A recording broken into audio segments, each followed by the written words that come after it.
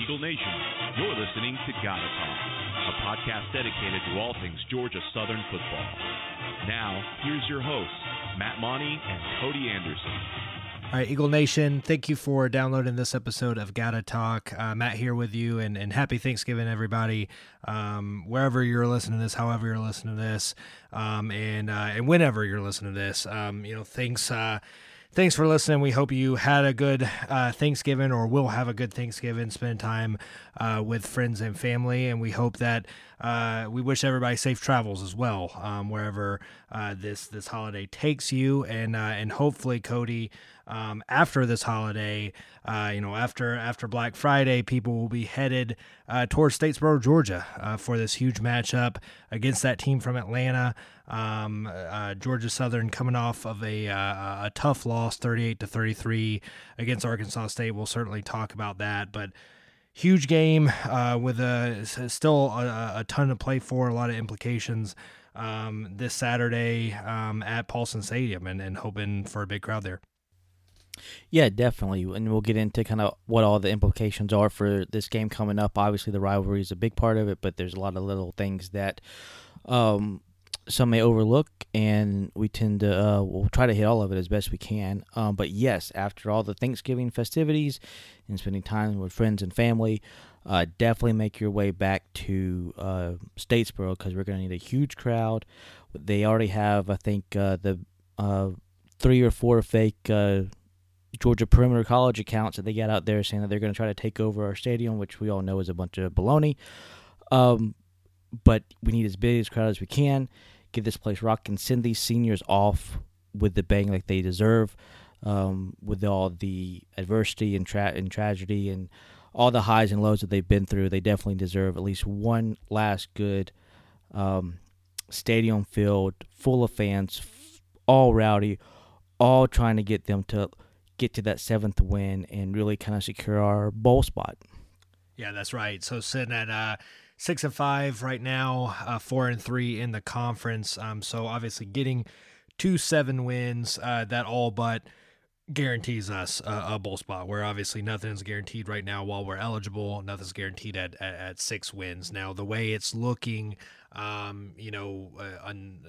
barring a huge upset of Troy being App State, or I guess ULM winning, and upsetting Louisiana, it looks like, we're kind of safe there. But again, you never want to think that. You want to go in, you want to get this win, go 2-0 over your arch rivals this season, get to that 7th win, again, pretty much guarantee a bowl spot, and also cinch up the second spot in the Sun Belt East, which obviously is falls short of our goal of winning the East and getting a spot in that Sun Belt championship game. But still, we lose this game, and all of a sudden you fall to 4th, I guess, right? Or 3rd. Well, yeah. Well, it depends on what Troy does. Yeah. So if Troy wins and we lose, then we're 4th, and we're then 6-6 with Troy. And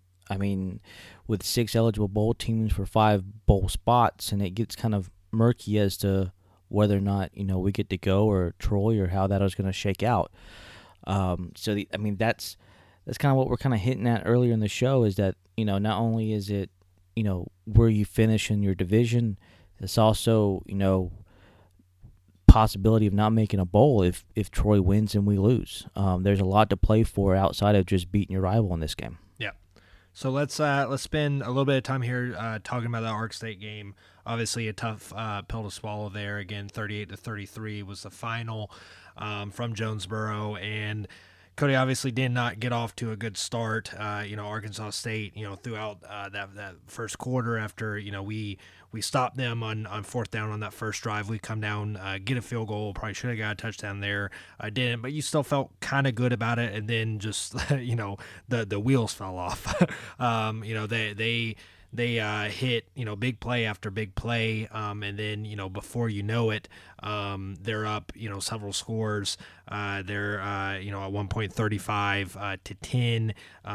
We make it 35-19 before the half. You have, the long shy works run sets you up there on the 3. Again, disappointing. We have 4 plays, can't get it in, but then we get the safety.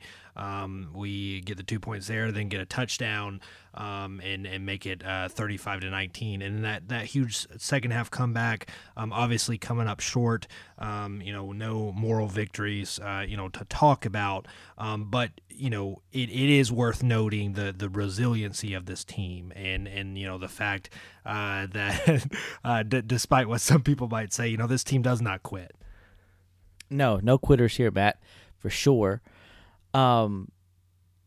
This game was very interesting. Outside of an 8-minute game time span, between the end of the first and the beginning of that second quarter, we really kind of outplayed them. We made some kind of mental and mistakes, and we just really played terrible football there to kind of end that first quarter and start off that second quarter. And before we knew it, we were way down in a hole that we about nearly climbed out of, to be honest with you. Came up just a couple inches short. But I think that's the frustrating part. I went back and rewatched the game today, and I think that's the thing that just kind of irritates, or not really irritates. Irritate's not the best word, but is just so, I guess, gut-wrenching about this is because I think we typically don't make those kind of mistakes, at least not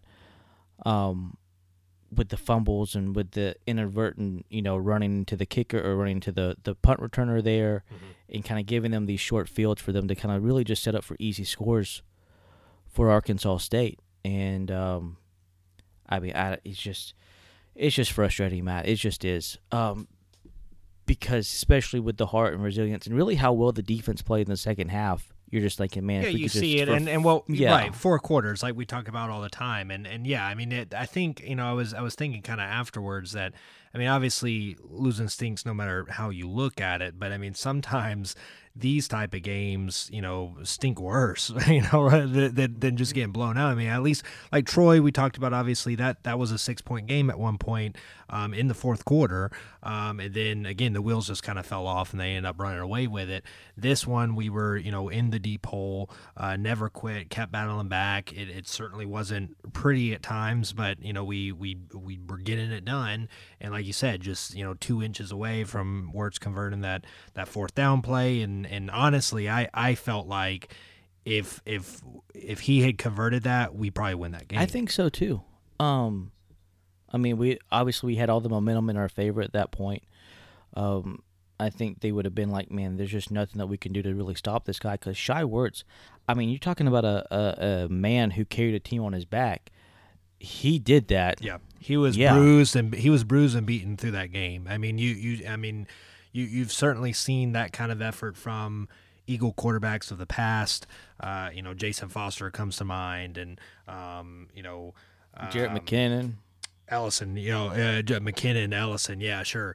And but I mean that was one of those type of efforts, where he just kept getting hit, hit after hit, and kept bouncing up. and not really legal hits either. It kind of looks almost, maybe, I don't want to say intentional, because you don't want to throw out that kind of word. Well, he got kicked in the head early in the first quarter. And from everything that I've heard about Blake Anderson, he seems to be a stand-up guy, so I don't want to sit there and say that he's the kind of coach that's telling his players to intentionally hurt the star player of the opposing team. But, sure. Actions speak louder than words. And it kind of looked like they were, I don't want to say headhunting, but it kind of looked like they were trying to knock him out of the game for sure. Yeah, well, they're a highly penalized team. We knew that coming in. They had 7 penalties for 80 yards. They had that one drive where they basically marched us down the field just on a lot of those extracurricular penalties, and so that certainly helped. But again, someone's taking the brunt of that punishment too. So, but yeah, can't say enough, about Wirtz and his effort. And again, just coming up short, but stat wise, we had more yards than them, 474 to 445. Obviously, much more rushing, came just shy of hitting our 300 mark at 292. And again, Wirtz having a pretty good passing day, 15 for 26 for 182 yards. Yeah, I mean, you can't say enough about his will to win, and you could really see just how badly he wanted it. I know on the missed touchdown throw from Caleb Hood, you kind of saw the little frustration come out at the end of that play. But they let it go, and he, I mean, man, the way that he played, it's like we deserve to at least win just on that alone. I mean, like I said, I don't like the outcome. Obviously, it's a loss is a loss and it sucks. But my goodness, the performance that he had in this game was just admirable. It's just a fantastic performance, and I mean, we get hopefully 2 more games, and then his senior year next year to really enjoy his talents that he has at this position. Yeah, absolutely. And I don't want to take anything away from Tyler Bass. I said that Wirtz accounted for all of those passing yards. He actually accounted for 175 of those passing yards. 7 was on Tyler Bass, who was a perfect 1-for-1 on that beautiful trick play there. Does he have a perfect QBR? He has he does. 100 for the game. So, but yeah, so definitely don't want to take anything away from him. And Anthony Beck, the punter for coming up and wrestling that ball away from the defender, coming down with that to keep that drive alive. That was, maybe not the prettiest of trick plays, but it worked. Think all of us had the same kind of reaction to it as we were watching that play, like, holy, and pick whatever word you want to use, verb, adjective, noun, whatever you want to put there. And then it was like, it worked. And it was like, all right, here we go. And really, and that was kind of, that was kind of how the whole game was, right? I mean, at least in like that second half, you had a lot of those moments where it was like, well, that, that could have been a little more, a little bit more polished, but exactly. We'll take it. So, and again, coming up short, so no moral victories, but you like to see that fight, and again, if you can put some of that stuff together, hopefully for 4 quarters, but even for 3 complete quarters, you got to like our chances, in that game and in most games.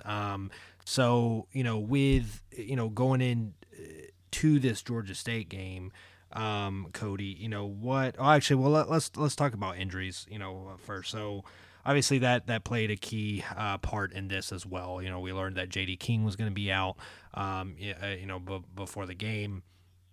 That obviously hurt. I think, he obviously coming off of a huge 100-plus yard game the week before against ULM. And just, yes, like how hard he runs and getting yards after initial contact is huge, and he's kind of been that workhorse for us, especially with Logan Wright going down early in the season. But also, his blocking ability, which has gotten better, game in and game out. So I think we really lost that, and I think if, you can always talk in what-if scenarios, but I think this is a different game and possibly a different outcome if J.D. I King's agree, and also I think it's we missed C.J. Wright. C.J. Wright didn't make it to the game either.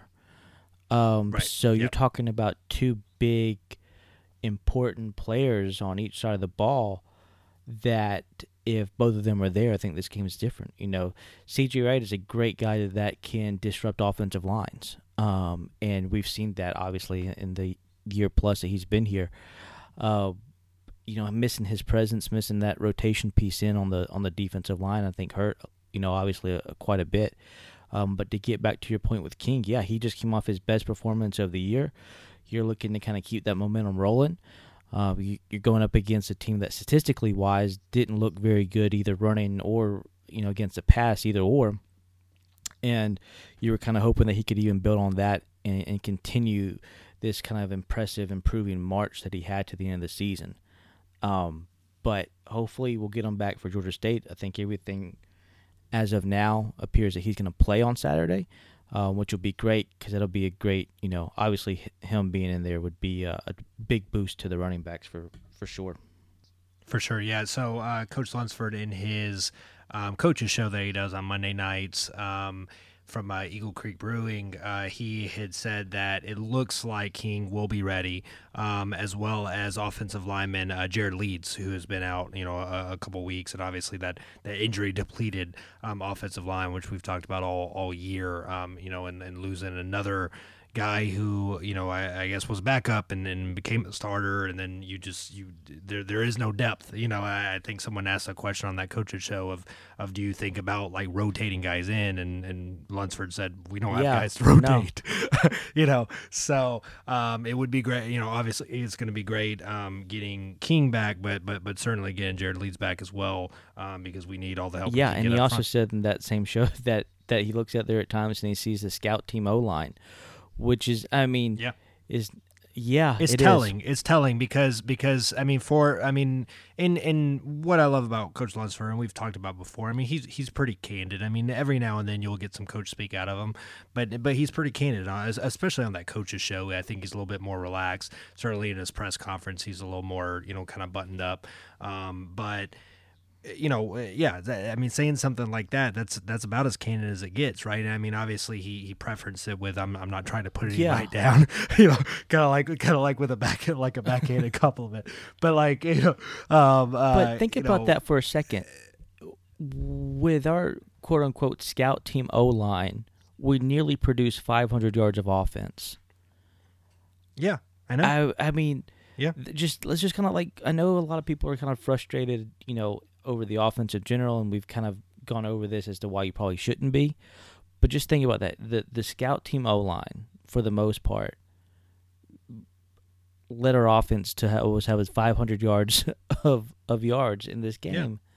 Yeah, the O-line that should be, and to put it in perspective for people, the O-line that should be replicating like the opposing team's offensive line, right? So honestly, that's what the scout team O-line is there for. So they're there to replicate the Arkansas State line or the Troy line, or these lines are going to be pass blocking and things like that, which is maybe, who knows, maybe that's why we're passing more, but that's what they're used to doing. So yeah, you're throwing them in there, and you're not going to get a super sophisticated playbook, because they're going to be limited on their blocking assignments and what they're capable of, and it's while it looked like we might have had with the early injuries some consistency, then we just have more injuries that piled on. So we can't. We're rotating guys in, not by choice, but by need because of these injuries. So there hasn't been, and that's what Lunsford said. If he had it his way, he would have 5 consistent guys, maybe 6.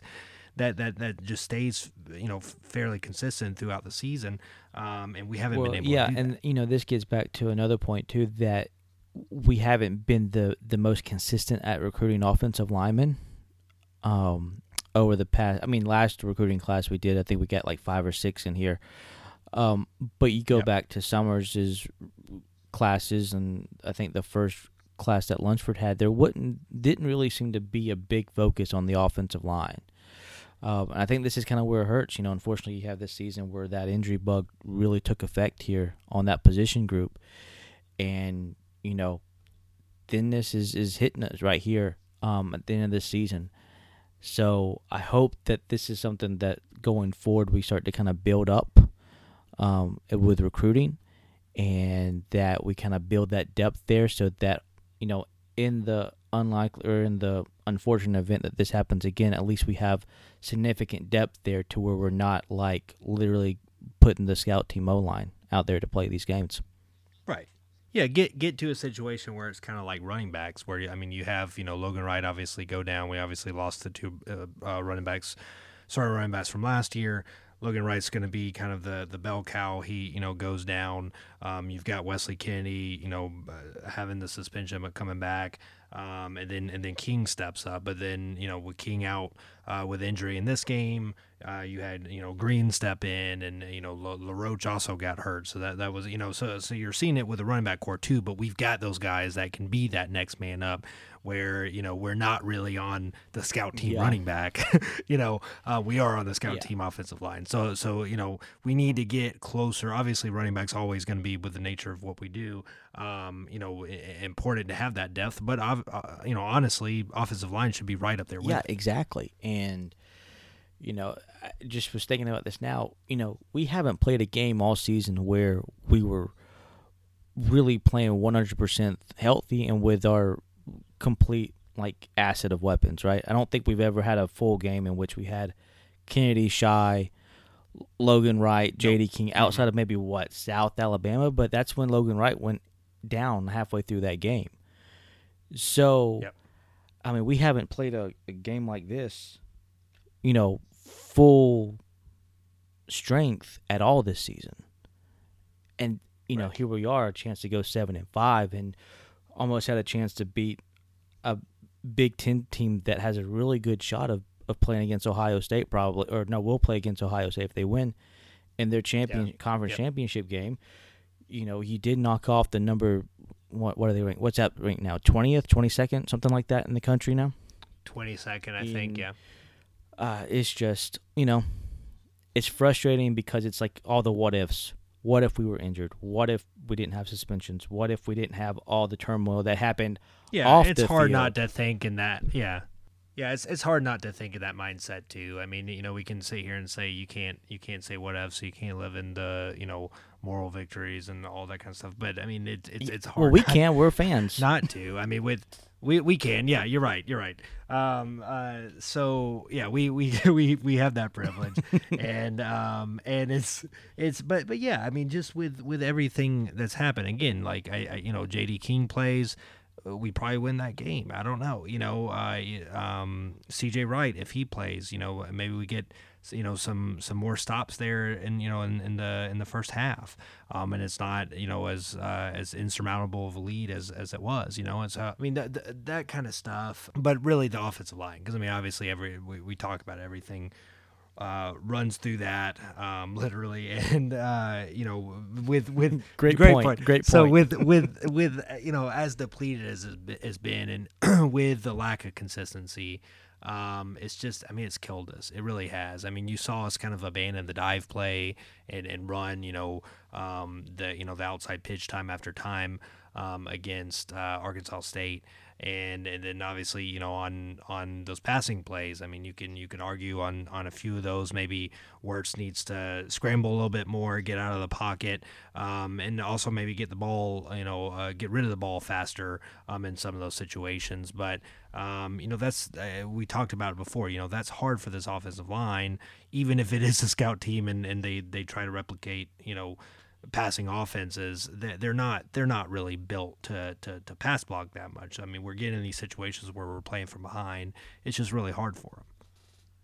It is, and I have to, we have to give Arkansas State credit, right? They had kind of changed their defense halfway through the season to more of a 3-2 like dime package with 6 defensive backs.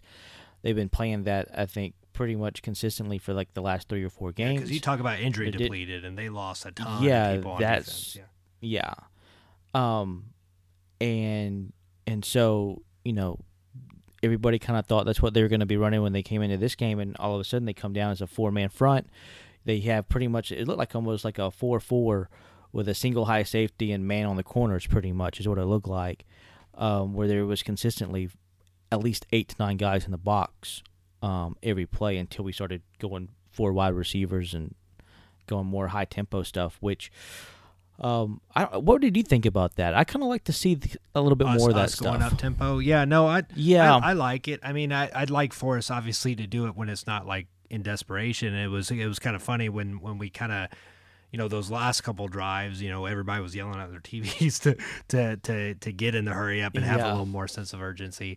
But yeah, I mean, I'd like to see us maybe do it a little bit earlier. When we're not down a lot and throw teams off, because I mean I've talked about it. I mean, obviously, like it is important to be, I use like the basketball analogy of like a half court team to everybody's fast break, because it does slow things down and you kind of move the momentum closer to you. But at the same time, fight fire with fire, give them a taste of their own medicine. And, especially, I mean, if you see it's working and when you get guys like J.D. King back in there who can just pound it down their throat, keep doing it and, don't take 20 seconds, 25 seconds in between snaps, get up to the line, do it again, get them when they're not fully set.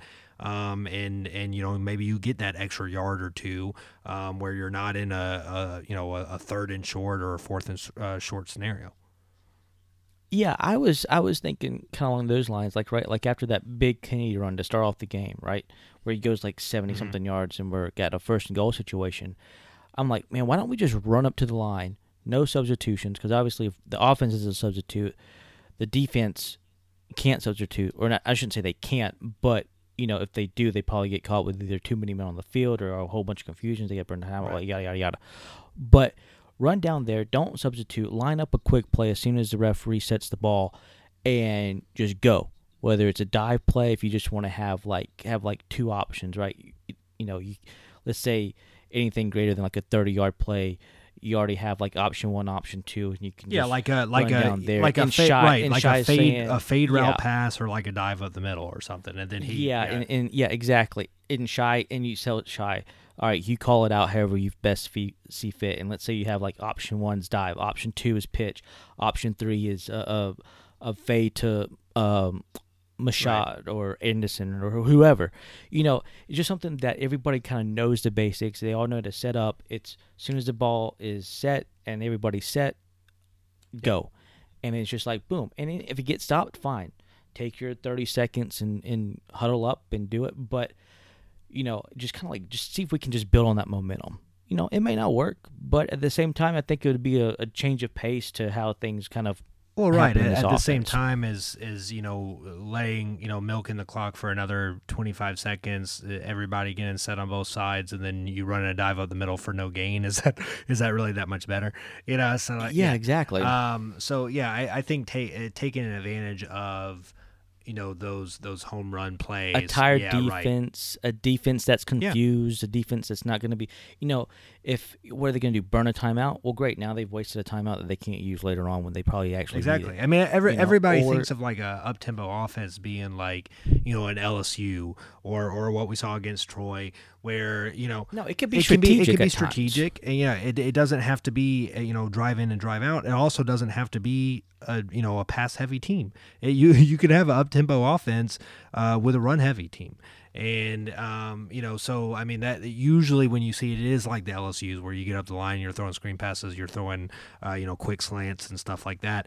But with us, I mean, and go and slam it down their throat when they're not fully set or when they don't have time to check and call audible defensive audibles and disguise their blitz packages and things like that. Where they have to run the same defensive play that they did the play before. Yeah, same. Right. Yeah, same. Pretty much same base defense. Exactly. So. All right, there's a coaching tip, Coach the Best, if you're listening. We phoned it in. Let's go. Yeah, that's it. We've solved all your offensive problems. You're gonna retire here at Statesboro. We'll send you our invoice. So I guess let's move to a preview of this game against Atlanta Community College. So Georgia Perimeter. We have 17 campuses and no one cares about football. So with this game, in all seriousness, I mean, this team is 7-4. They're 4-3 in the conference.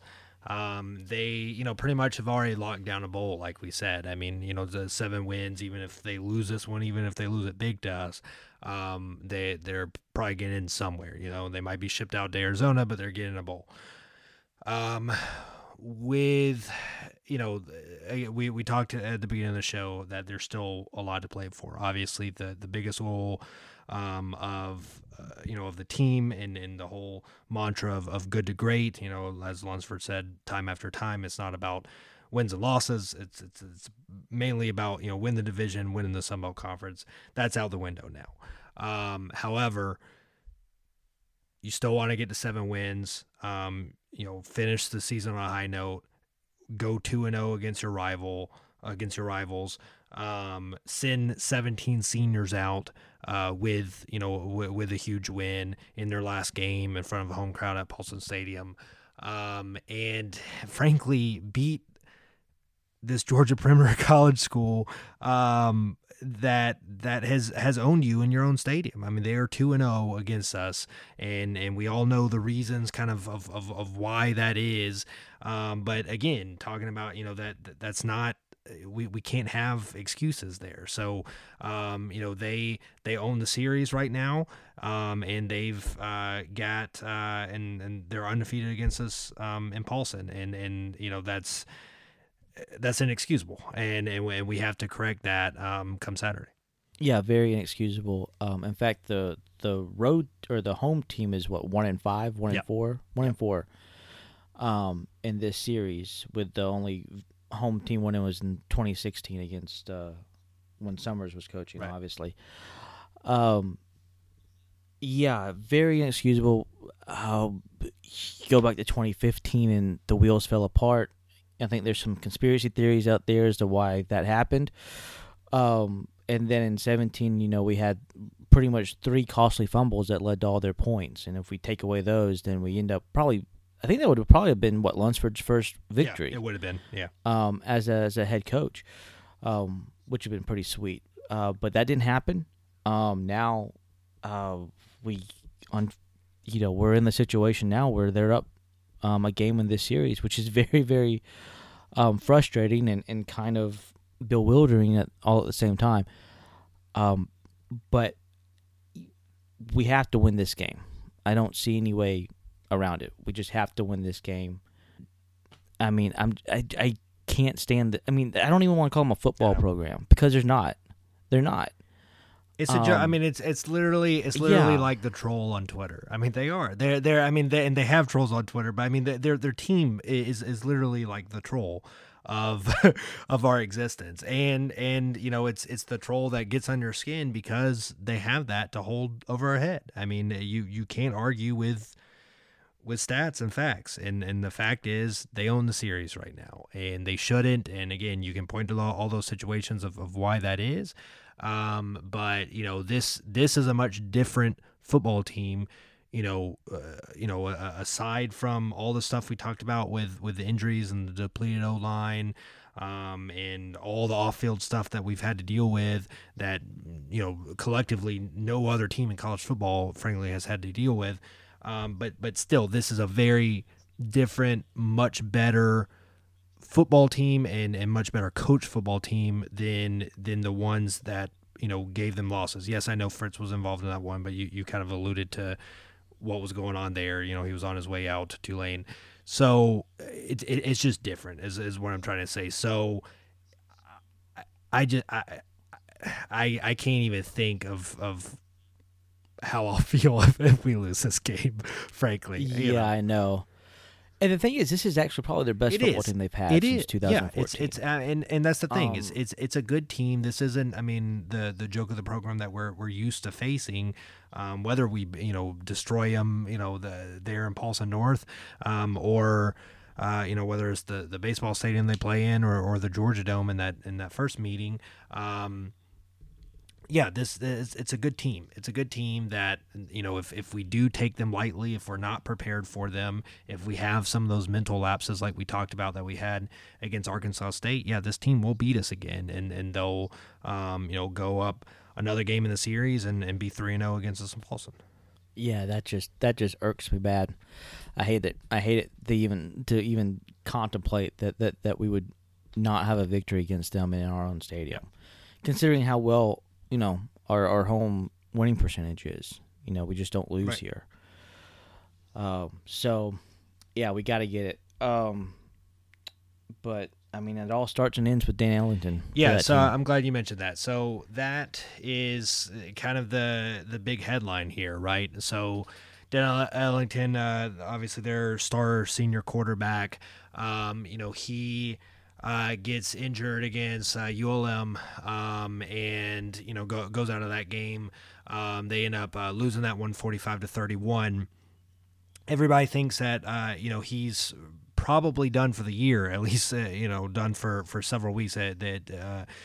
Was first reported, I think, as like a knee sprain. Then it was revealed that he tore his ACL.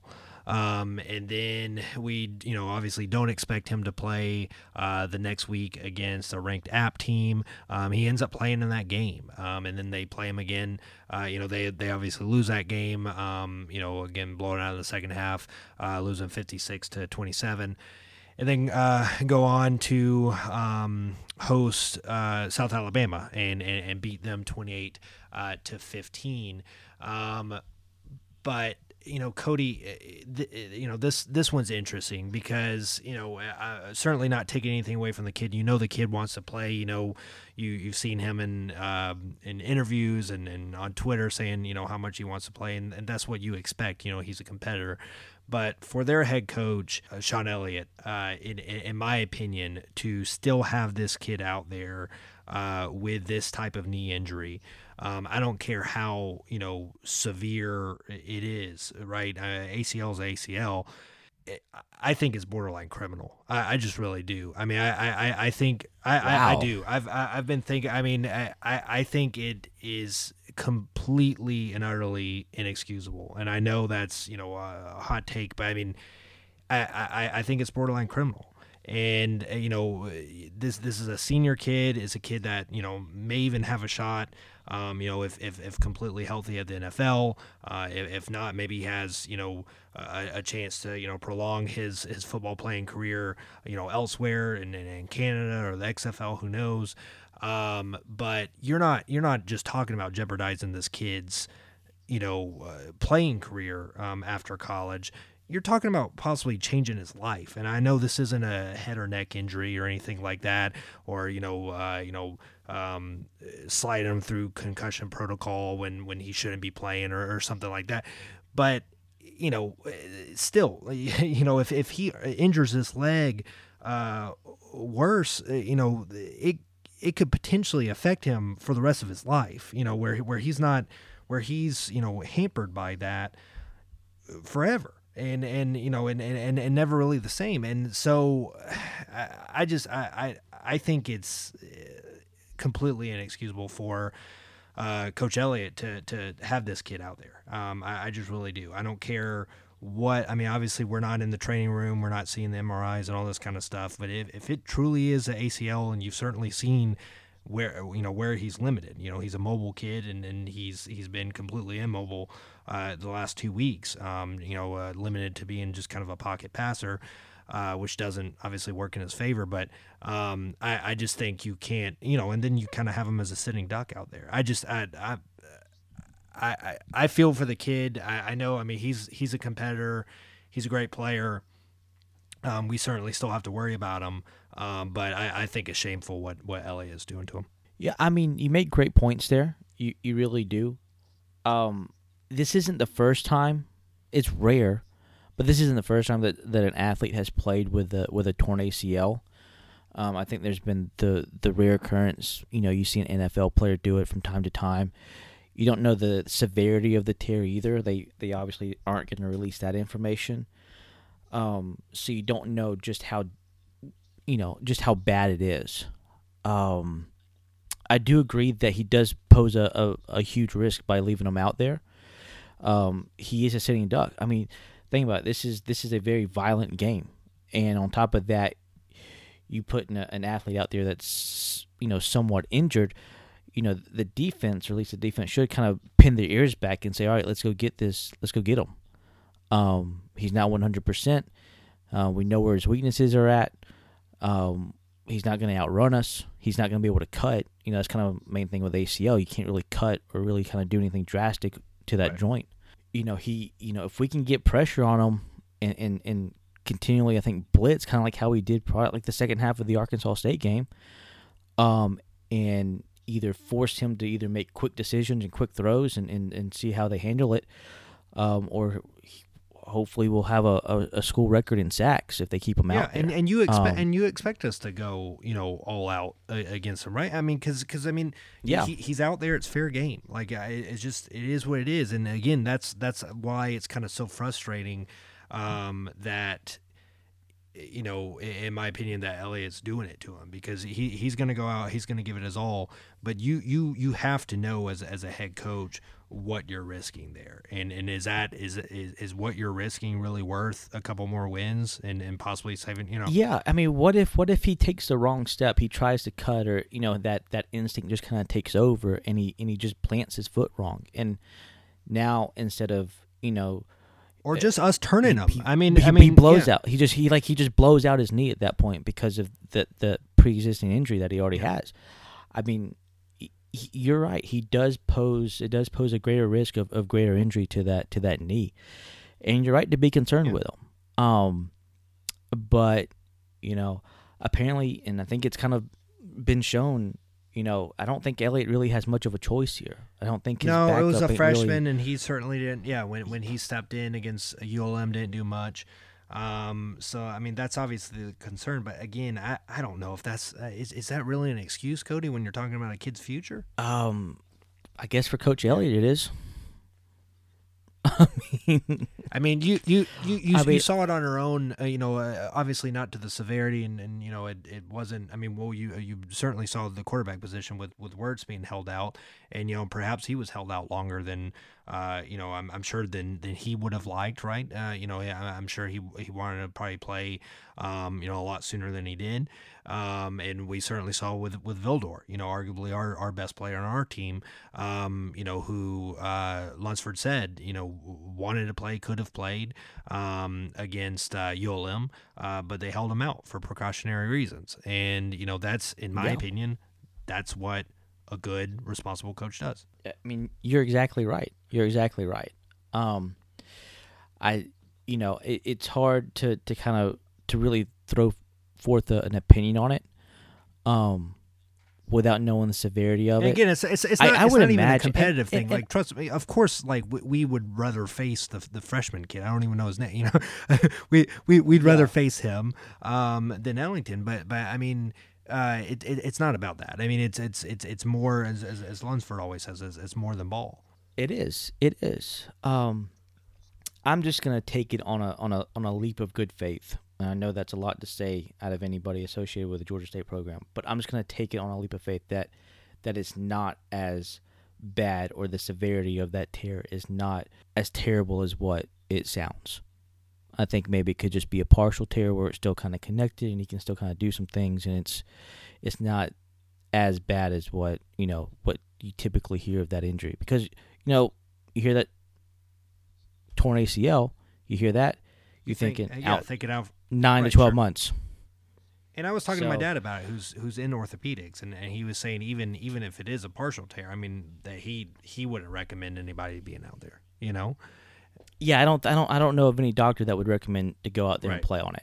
That to me is that to me is the biggest question. Is do their team physicians actually say, "Yep, he's okay, I mean, good to go"? What my dad was saying was no way that anybody, you know, who was credible, you know, and reputable would say that with any kind of tear. I mean, even if it was a minor tear, because of the nature of the game and this position, and you know, the way especially he plays this position. He's a mobile guy. I mean, yes, this has limited him, and you've seen him again be, you know, more in the pocket, but like you said, yeah, all it takes is for the instincts to kick in that one split second and have kind of a misjudgment, or us, you know, one of our players, you know, taking him to the ground wrong, or get in a twist, yeah, exactly, grabbing his arm when he tries to maybe elude or step up in the pocket, grabbing his arm, slinging him down.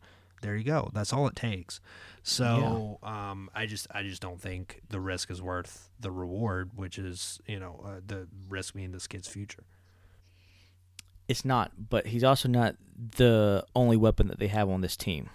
They got a running back on there that's really good. They sure too. do, and Trey Barrett, Trey Barnett, and he had 23 carries for 128 yards and a touchdown, with a long of 32 yards against South Alabama in that 28-15 win. And yeah, I mean, I think, Cody, I mean, the key obviously it's always going to be like the quarterbacks, but I think with this game, it almost kind of like the ULM game where, and really the last couple of teams we've seen have had all really good running backs, but you had that 1,000-yard rusher with ULM, and we talked about, stopping him is kind of the step one, and then you kind of make Evans beat you and kind of contain him, maybe put a spy on him, don't let him get a lot of yards on the ground, make him beat you through the air, and then that's how we beat that team, and we kind of saw that, right? We shut them down, we shut that kid down, and then and really shut Evans down, both on the ground and through the air. So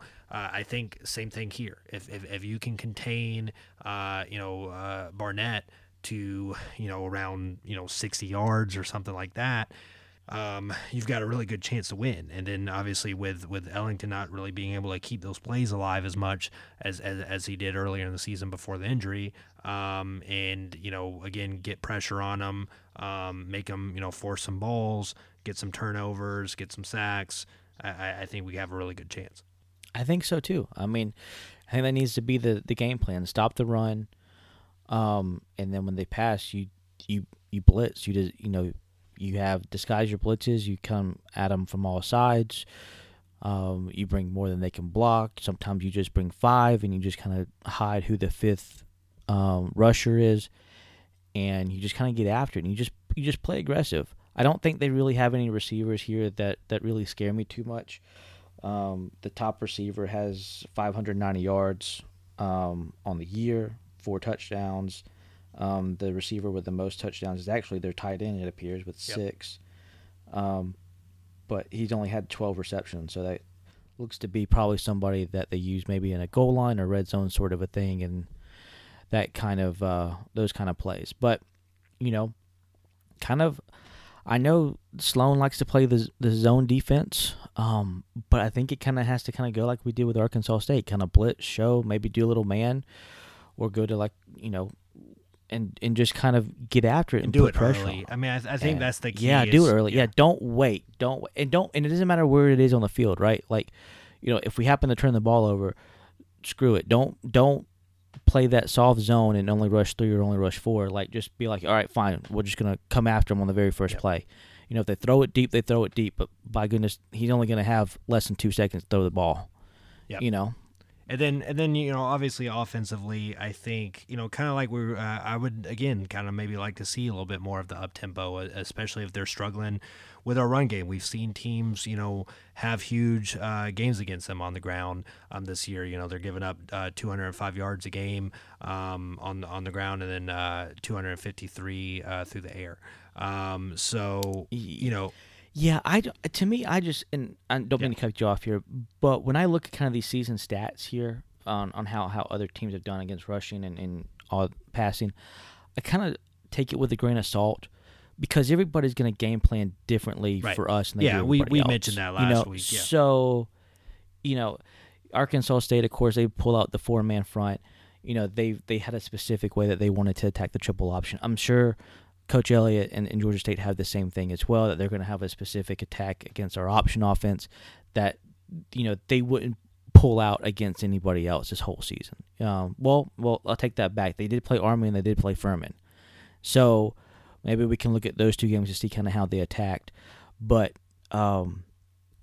usually a team will only face a triple option team once, and their defensive schemes are a lot different than anything else that they do all season. Yeah, and we know this team has obviously, struggled against when we are running the option, and running it well, in the past. Again, with the depleted offensive line, we'll kind of be able to tell with the first drive or two, maybe how this game is going to go. Not the first drive. We know it's going to be a dive. Yeah, dive. But so. We should start off with a wheel route. Just do a wheel route to Kennedy first play. Just see what happens. Yeah, I would love that. And then again, if he hits it and it doesn't go for a score, then get up to the line quick, and then you hit him with a dive. Yeah, I'd say with King, hit him with a dive or hit him with the triple. Just say where it just goes triple or something like that, and it's all right. We're actually gonna run the triple and see what happens. I don't know. So let's I don't know. We're just fans. But we're not quitters. Not quitters. On that, let's quit the show with some predictions. Nice segue. So, are you going to do a score this time, or are you just going to do win-loss? Sure. I think we get pressure on them. I think we don't sit back and let Ellington just be comfortable in the pocket. We come after them. We come after them early. We come after them often. So far this year, we have actually, outside of the Troy game, we've actually kind of done really well with our rushing defense. We held Arkansas State to less than 100. We held ULM less, I think, to 100 as well. If our rush defense shows up and we stop them and we play aggressive, I think we win the game. I don't think they really score too much, and I think we win it probably something along the lines of 27-13 or 31-20. Okay. Is what I would say. Yeah, I think just emotion is gonna play a big part in this one. I think the guys know that there still is a lot to play for. I think we've always played pretty well on senior day. We've certainly seen that even when Summers was here, right? And probably saved his job with that win over Troy in that first year, but. I think the whole team, not just the seniors, will be playing for the seniors. You'll have guys like Brinson Vildor, Tyler Bass, who got emotional on the coaches show. I think guys like that are going to have big days. And really, there's no reason not to be amped up for this game, right? You're hosting your rival. You're trying to bounce back from last week. You're trying to secure a bowl. Get to 7 wins, snag the bragging rights from them, maybe send them to a worse bowl. It's just a lot to play for, and I think we'll be ready for it. Hopefully, the crowd's going to be good. I'm not sure you checked the weather report yet. Yeah, it's actually supposed to be sunny. So there you go. It's supposed to be I think high 74, low supposed to be 60 last time I saw. It's supposed to be a nice day. So, yeah, I think we've it's kind of odd to say, but we got to figure out a way to play well in good weather. We do, and yeah, like all jokes aside about the weather thing, we want a big crowd. So hopefully, that forecast stays true, and we get that crowd. Even obviously with the students, it's gonna be difficult after the holiday and people traveling, all this kind of stuff. But hopefully, Eagle Nation shows up and the team shows out, and I think they will. I think we get the win. I think we get some of those scores that we didn't see against Arkansas State. I think maybe not a special team score. I think we get a defensive score in this one. I think we get a pick 6. I'll say we get a 31 points too. I'd say we 31-21. I'll say. As difficult as this season has been to sit there and say that we finished second in this division ahead of State and ahead of Troy. I know, and I want to talk about 20. that. Yeah, I kind of want to bite my tongue a little bit until after this week. But yeah, I certainly thought about it. Obviously we always look ahead. But obviously, like if we had beat Arkansas State, now with this game playing for our 8th win, but still playing for our 7th win, we talked at the beginning of the year of realistic expectations with the season that we were facing. Just the nature of the schedule. And not obviously knowing all the other stuff that was going to transpire. Yeah. So that was with us healthy. Yeah. And we were saying 6 to 8 wins. We said 6 to 8 wins. Yeah. So now we got a chance to be right in the middle of that again with all that other stuff that we couldn't have accounted for. So that's and again it's hard in the moment. Obviously, the losses are always going to sting. But yeah, when you kind of put everything in perspective and look back at that, and you're like, well, actually, so yeah, so plenty to play for, and let's just beat this community college. Yeah, let's beat them. I'm tired of losing. Let's shut up the one guy with the 12 Twitter accounts. More. Let's Ben Moore up. Let's have a good showing. Everyone get your phones out and take plenty of pictures and all tweet it at Ben Moore, and show show them that we know how to do math. Show their dozens of fans what our thousands of fans, tens of thousands of fans can do when they band together and show what Eagle Nation's all about. So, well, not only that, but this group of seniors really need to be sent off the right way. I mean, they just really do. You talk about a group that if they were redshirt freshmen, they experienced the bowl right with GoDaddy. A few of them maybe. I mean, they stuck through it. Right? 3 coaching how staffs. Would it have been? Yeah, how easy would it have been to transfer it out? Look at the talent that is Vildor and Brinson. How easy would it have been them for like, peace, I'm going to go somewhere else. But no, they stuck it out. They stuck with the program, and here they are. Great careers here at Georgia Southern. Bass as well, all the other seniors. Let's send them out the right way. Let's get a big crowd there. Let's cheer them on to victory, and let's finally get back to at least an even. I can't believe I'm saying that. I never thought I would ever say let's get back to being even in this series. Well, I mean, even Lunsford said in the coaches show that he's like, I hate that we even have to call it a rivalry. We do because of that. But he's like, and then Danny Reed asked him, how do you correct that? Win. So let's win. Yeah. And yeah, let's win. That's all you can say. So let's do that. Let's pick it up next week, and hopefully be talking about what bowl we'd like to see us in. After basically being guaranteed a spot. Let's hope we're not backing in as a 6-6 team.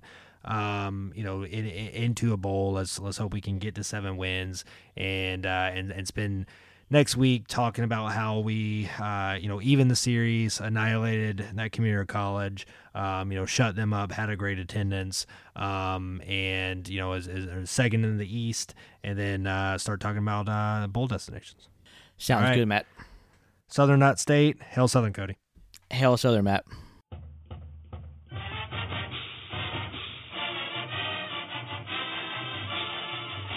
Thank you for listening to Gotta Talk. Be sure to visit our website, gottatalk.com, like us on Facebook, and follow us on Twitter at Gotta Talk Podcast for more news and coverage of Georgia Southern football. Reach out with questions, share your thoughts, or suggest topics on our social media channels, or by emailing us at gottatalkpodcast@gmail.com. Until next time, Eagle Nation, gotta and hail Southern.